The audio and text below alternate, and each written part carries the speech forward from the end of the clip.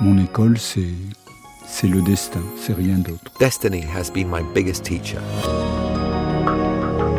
Serge Lutens, The Eulogy to Makeup. Laissez parler la beauté, ou n'essayez pas de la contrôler. Let beauty express itself. Don't try to control it. What if Serge Lutens' foray into the world of makeup was only an accident of fate?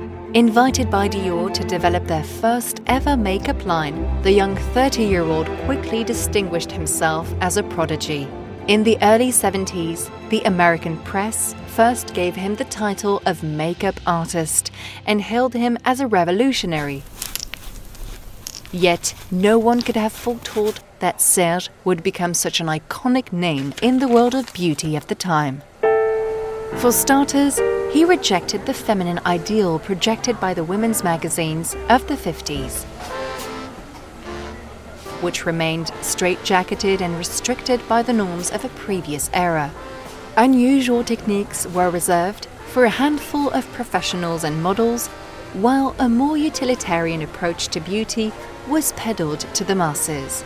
In short, eyeliners were meant for elongating the eyes and nothing else. But the winds of change were coming.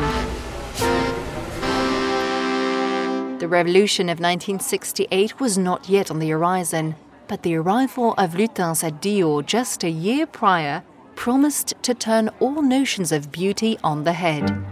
Originally from Lille, Serge took pride in being self-taught and had an unvarnished and uncompromising vision of beauty.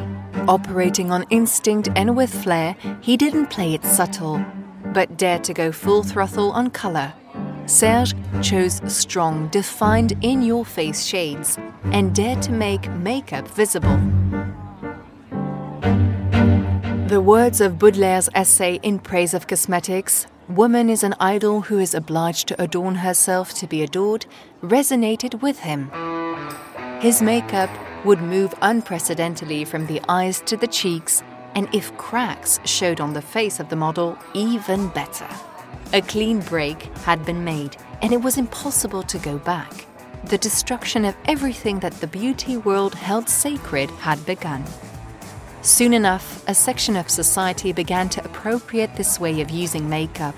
In just a few months, it became a formidable weapon for French feminists who, in the years following the protests of 1968, used it to break free from the outdated prison of the social norms they had long been confined by. Sure enough, Dior's sales soared in this short span of time, and following this resounding success, Serge was put in charge of a series of ad campaigns for the fashion house. Silence, moteur, ça tourne.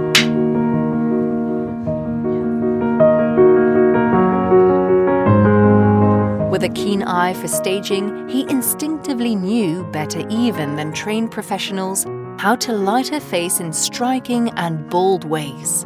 From Paris to New York, women were now swearing by Serge. His bold looks that broke away from established beauty conventions spoke to their own aspirations. They knew very well, of course, that they could not walk out into the street made up exactly like his iconic photos of models with completely white faces. Buying Serge Lutens' makeup meant rather adopting a new way of being, a way of shrugging off expectations to just look pretty and keep their mouths shut. It was a way of rejecting the authoritarianism of a society on its way out. In short, a polite way of telling the world to mind its own business. Serge proved to be a versatile artist who was impossible to label. Museums from across the globe began to display his photographs, while the world of cinema tried to sway him with the Cannes Film Festival screening two of his short films in 1973 and 1976. Yet, Serge Lutens began to feel a profound sense of weariness. The title of the greatest makeup artist of the world, which the press attached to his name everywhere, began to weigh on him. He didn't want to be limited by this convenient label, even though it was a source of acclaim. He had bigger dreams for himself. In 1980, this ambition led him to take on the considerable challenge of signing on with the Japanese cosmetics giant Shiseido, relatively unknown at the time, to help them expand internationally. Fascinated by Japanese culture, Serge was a Frenchman who had already built a reputation for himself through his prodigious talent. He poured his heart and soul into this new venture. As soon as he took charge, he put an end to competitor benchmarking and began to personally handle color creation. The Shiseido by Serge Lutens makeup label went on to become a must-have beauty essential in the 80s and the 90s.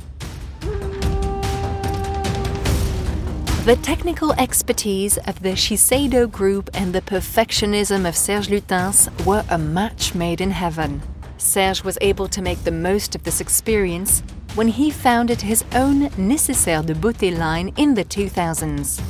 An ode to the minimal, to the invisible to and fro between being and appearance. It was not just a product line, but a philosophy of makeup in its purest form, with colors presented in cases as precious as Japanese lacquer boxes. A tribute and praise of cosmetics, just as Baudelaire had conceived of it, the garb of a woman, a flesh and blood woman, brought to life through the power of makeup.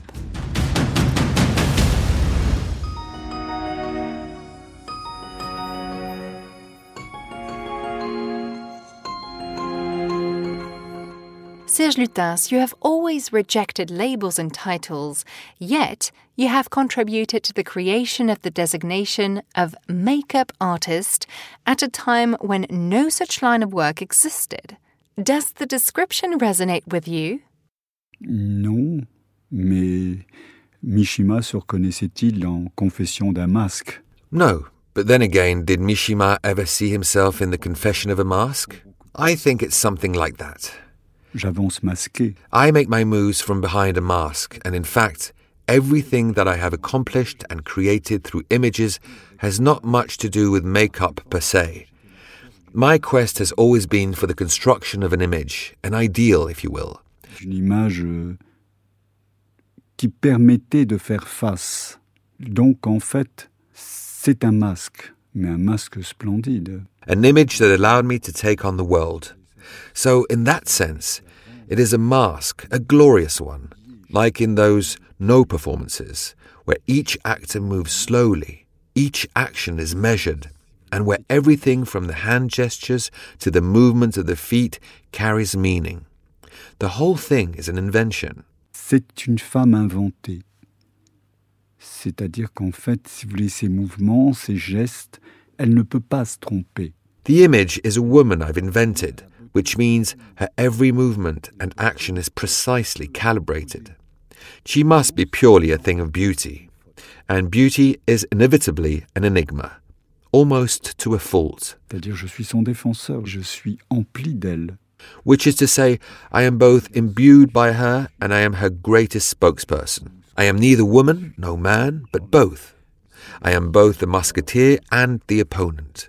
There is no separation between her and I. The lines all blur in the end. When I create the image, there is no difference between me and her. Elle et moi, il n'y a plus de différence. Au moment de l'image, au moment de la création. Through all these years, you've consistently rejected trend books and other benchmarks of reference. Why is that? Parce que je les ai toujours inventés, qu'on m'a toujours copiés. Because I always set the trends, and because others have always taken their cues from me. People began to copy me, even though I didn't set out to do anything of the sort, having never had any formal training of any kind. Il n'y avait aucun métier chez moi. Aucune volonté de métier. I did not look for an occupation or a career. That was never my intention. When I was just starting out, I wanted to be an actor. But you know, it was the 1950s. 1956 to be precise. Et je n'ai pas choisi d'être maquilleur ou coiffeur ou n'importe quoi. But I didn't decide to be a makeup artist or a hairstylist or anything. Things just fell into place in that way. My father told me to work at the beauty salon. At the time, one obeyed. It seems absurd today that one could just obey someone like that. But such were the times. I followed his orders and did what I had to do. When God wants to punish you, he makes your dreams come true.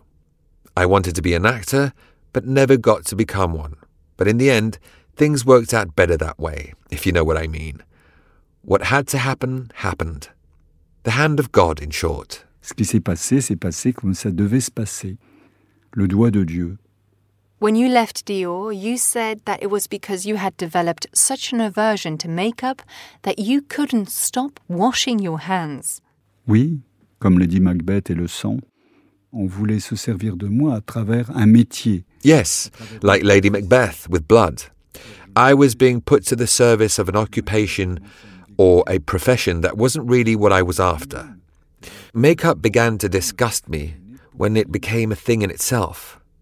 That is, when I became its servant rather than the other way round. Et non pas pour la beauté, et non pas pour une femme.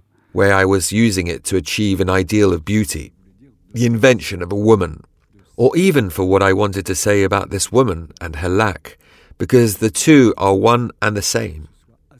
In any case, I didn't like that it all became reduced to just a job. Besides, I can tell you, I didn't learn a thing. Nothing at all. Nothing. Tout ce que j'ai fait, c'est personnel.